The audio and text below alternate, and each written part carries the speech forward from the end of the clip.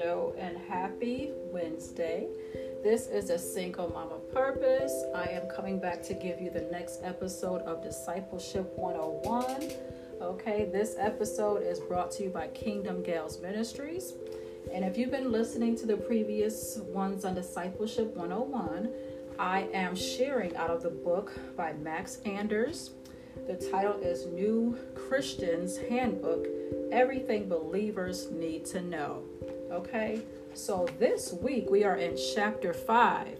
And the title for chapter 5 is What Did Jesus Teach? Okay, now before each chapter, it gives us chapter at a glance. This week's chapter at a glance is going to give us 3 things that we want to listen out for, okay? Number 1, Jesus taught that humanity needs to be saved. Number 2, Jesus taught that righteousness is internal, not external. Number 3, Jesus taught that love is life's priority. Okay? So listen out for those. And we're going to have some other ones thrown in there as well. Okay? Some other little tidbits. So, first, Jesus taught that humanity needs to be saved. Okay? Humanity is separated from God because of sin.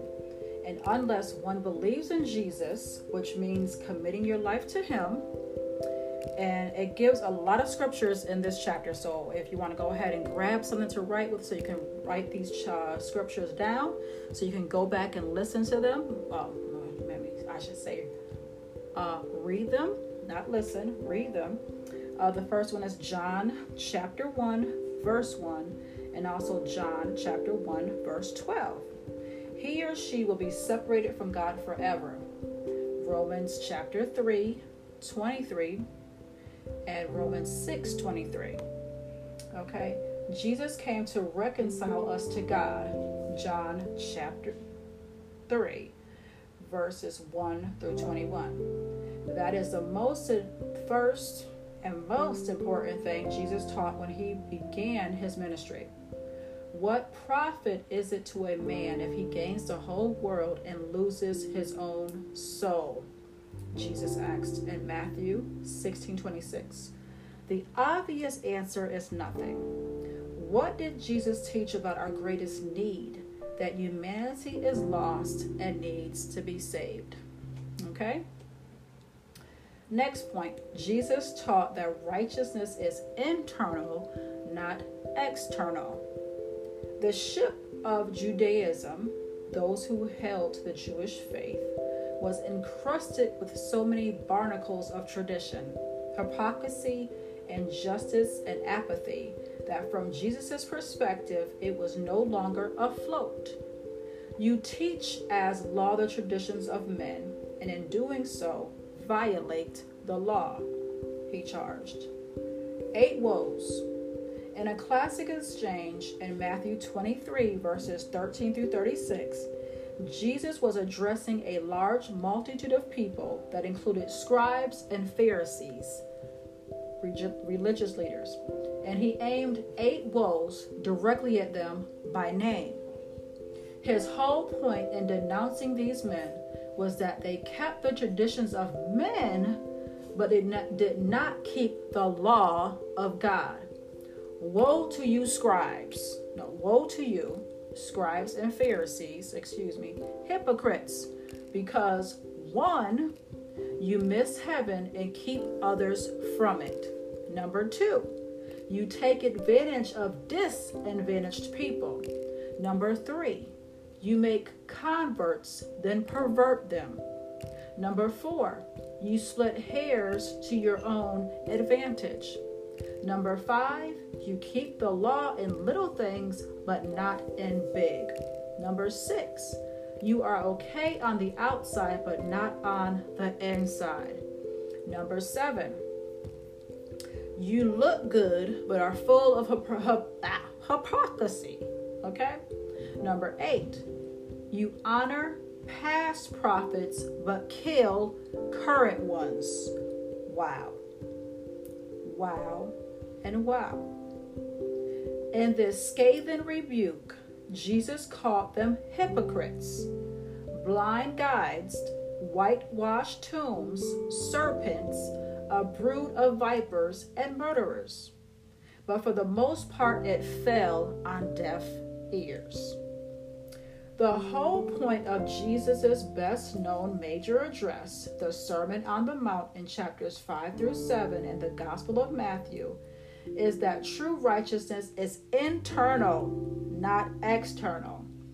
If it were external, the Pharisees would have been heaven wrapped up, because on the outside, religiously speaking, they were as pretty as a teacup.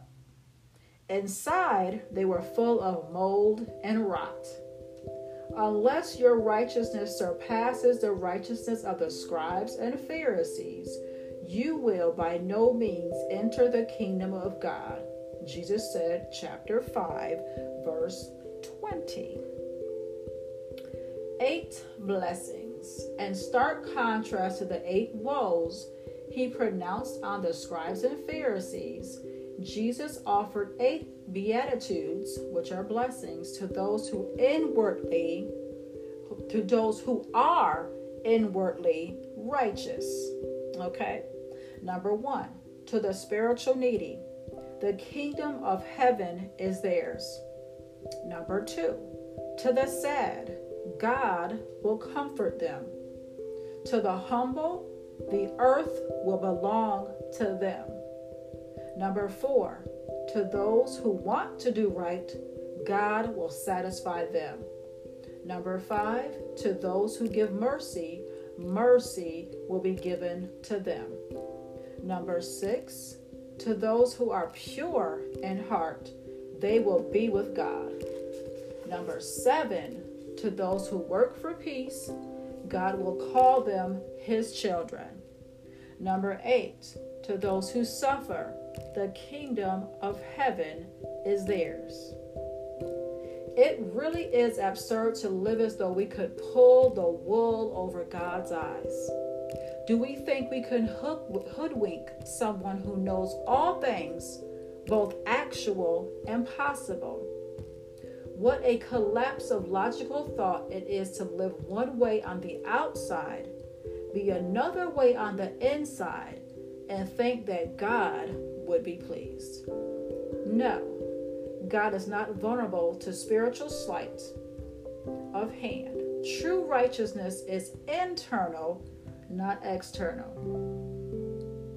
Our task is to determine what it means to love God.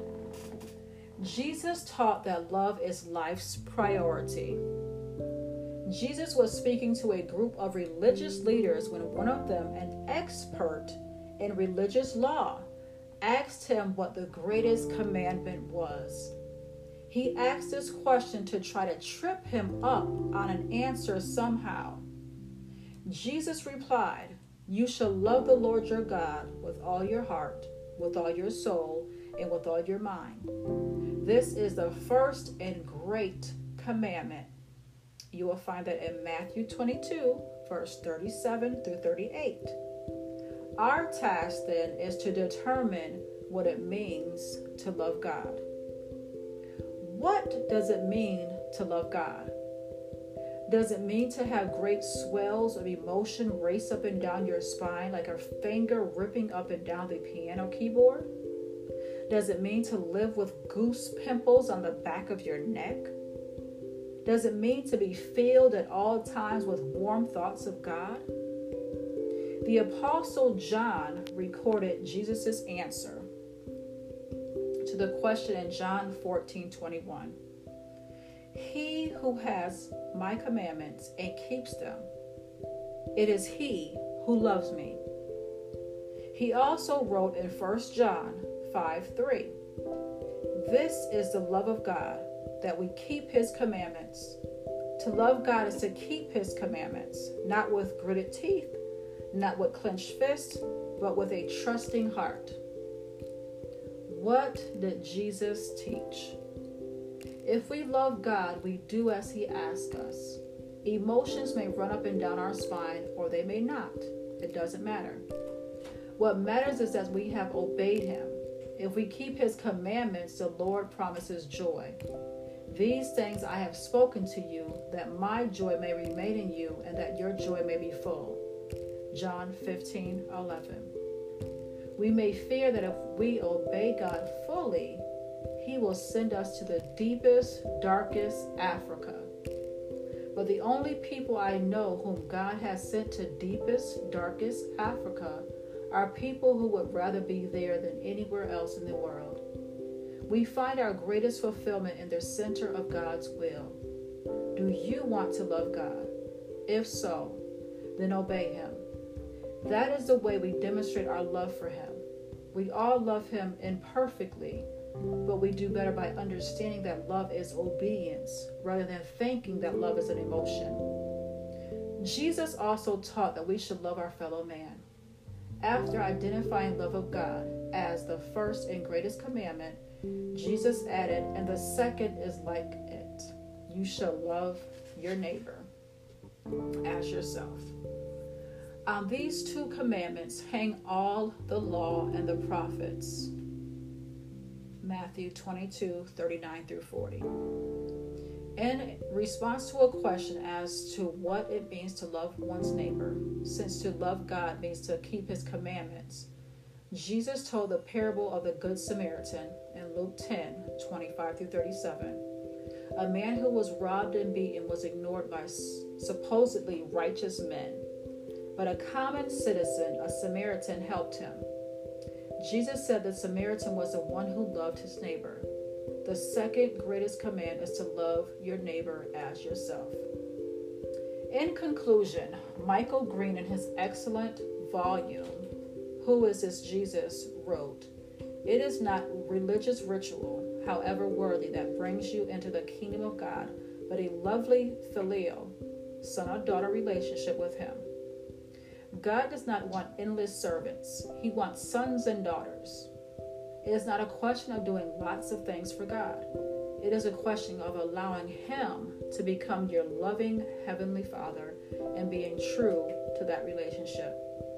It will inevitably lead to a life of love to God and to your fellows." It is hardly surprising in the light of all this that the Christian word for love, agape, was practically introduced into the language by Jesus. It did exist beforehand, but until He came, nobody had seen what it really meant. Yet if God so loved the world that He gave His only Son for us, why that shed an entirely new light on love? It meant total self-giving for the totally unworthy. That is what God the Father did. That is what Jesus embodied. That is what He called on His disciples to do. What Jesus taught was that we all need to be saved from our sin, and we do that not through good works, but through faith in Jesus. A life of righteousness is not a matter of keeping external religious rituals, but an internal commitment to love God and others. Okay, so we are at the end. There's questions, as it gave us questions in the other chapters. These 3 questions I'm going to share with you. Number 1, what would you tell someone now who wanted to know how to get to heaven? Number 2, if righteousness is internal, do we have to go to church, read our Bible, and pray? Why or why not? Number 3, has your understanding of loving God and others changed as a result of reading this chapter? If so, how? Okay. And it also gives a scripture that you should read and try to memorize, Matthew 22, verses 37-39. And if you've been listening, you know we have a prayer as well. And it says, "Dear Lord, thank you for making it possible for me to be saved from my sin. Thank you that though you want me to be a good person, I am acceptable to you because of what Christ has done for me, not because of what I can do for you. Amen." Okay, so again, chapter 5, what did Jesus teach? It gave scripture, it gave insight, it gave knowledge, it gave wisdom, and it gave understanding. Okay? That was awesome. reading it. When I read these to you guys, when I share with this is my first time because I want to have the same experience. I don't want to have to go and I don't read it before I share. When I read it out, that's what I'm sharing with you guys. So I'm learning as I share. And so far, this book has been good. It's been insightful. Discipleship is something that we all, as being a Christian, should be excited about, passionate about, and want to share with others. If you've been listening to my podcast, I do this to help other people. I do this to get things out so people will know. I share because I want to be a help. I want to help others. When I was coming into being a new Christian, a new disciple, I didn't know too much. A lot of the stuff that I learned, I had to learn on my own. There weren't, there's not always going to be people that's going to be helpful, which is not a good thing, especially if you're in the kingdom of God. You should want to share what you know with others, new believers, so they can, get to where you are, because all of us are on different levels. Some of us are babes in Christ. Some of us are seasoned saints. They have all different words out there for, people that are within the kingdom of God. But I was a babe in Christ before, and I know how it is. So I don't want to be learning stuff and know stuff and not share. It's like, share the wealth. Share your knowledge. That's gonna, get other people where they need to be at as well. And they'll in turn go share with others. So, with that saying that, if you know anyone who is going to be inspired, be what's the word?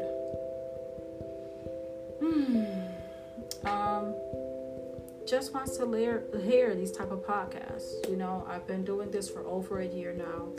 I have a lot of different subjects on there, even if it's not discipleship. They can listen to something else that's on there. All this is Christian based, okay? So if you are a new Christian, seasoned Christian, we all can be learning. I still like to learn. I don't know everything. So if there's anybody that's in your life, in your circle, that you may think will be blessed by this particular episode or other episodes on this podcast, be free to share it with them, okay? Again, this is a Single Mama Purpose. This episode has been brought to you by Kingdom Gals Ministries. We have a Facebook group called Kingdom Gals. You can find us on Instagram. You can find us on Twitter. We have a website, kingdomgalsministries.com. You can go there as well. So I want to thank you. Thank you for listening. Thank you for supporting, because you support when you listen. So I appreciate that. And I hope I'm sharing things that are going to help you and help others around you, okay? So we'll be back next week with chapter 6, okay?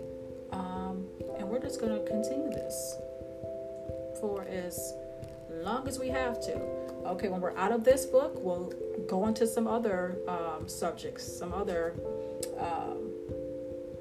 things that we as Christians should be learning about or know about, okay? So, thank you. Have a good night. Enjoy the rest of your week. Have an amazing weekend, and we'll be talking soon.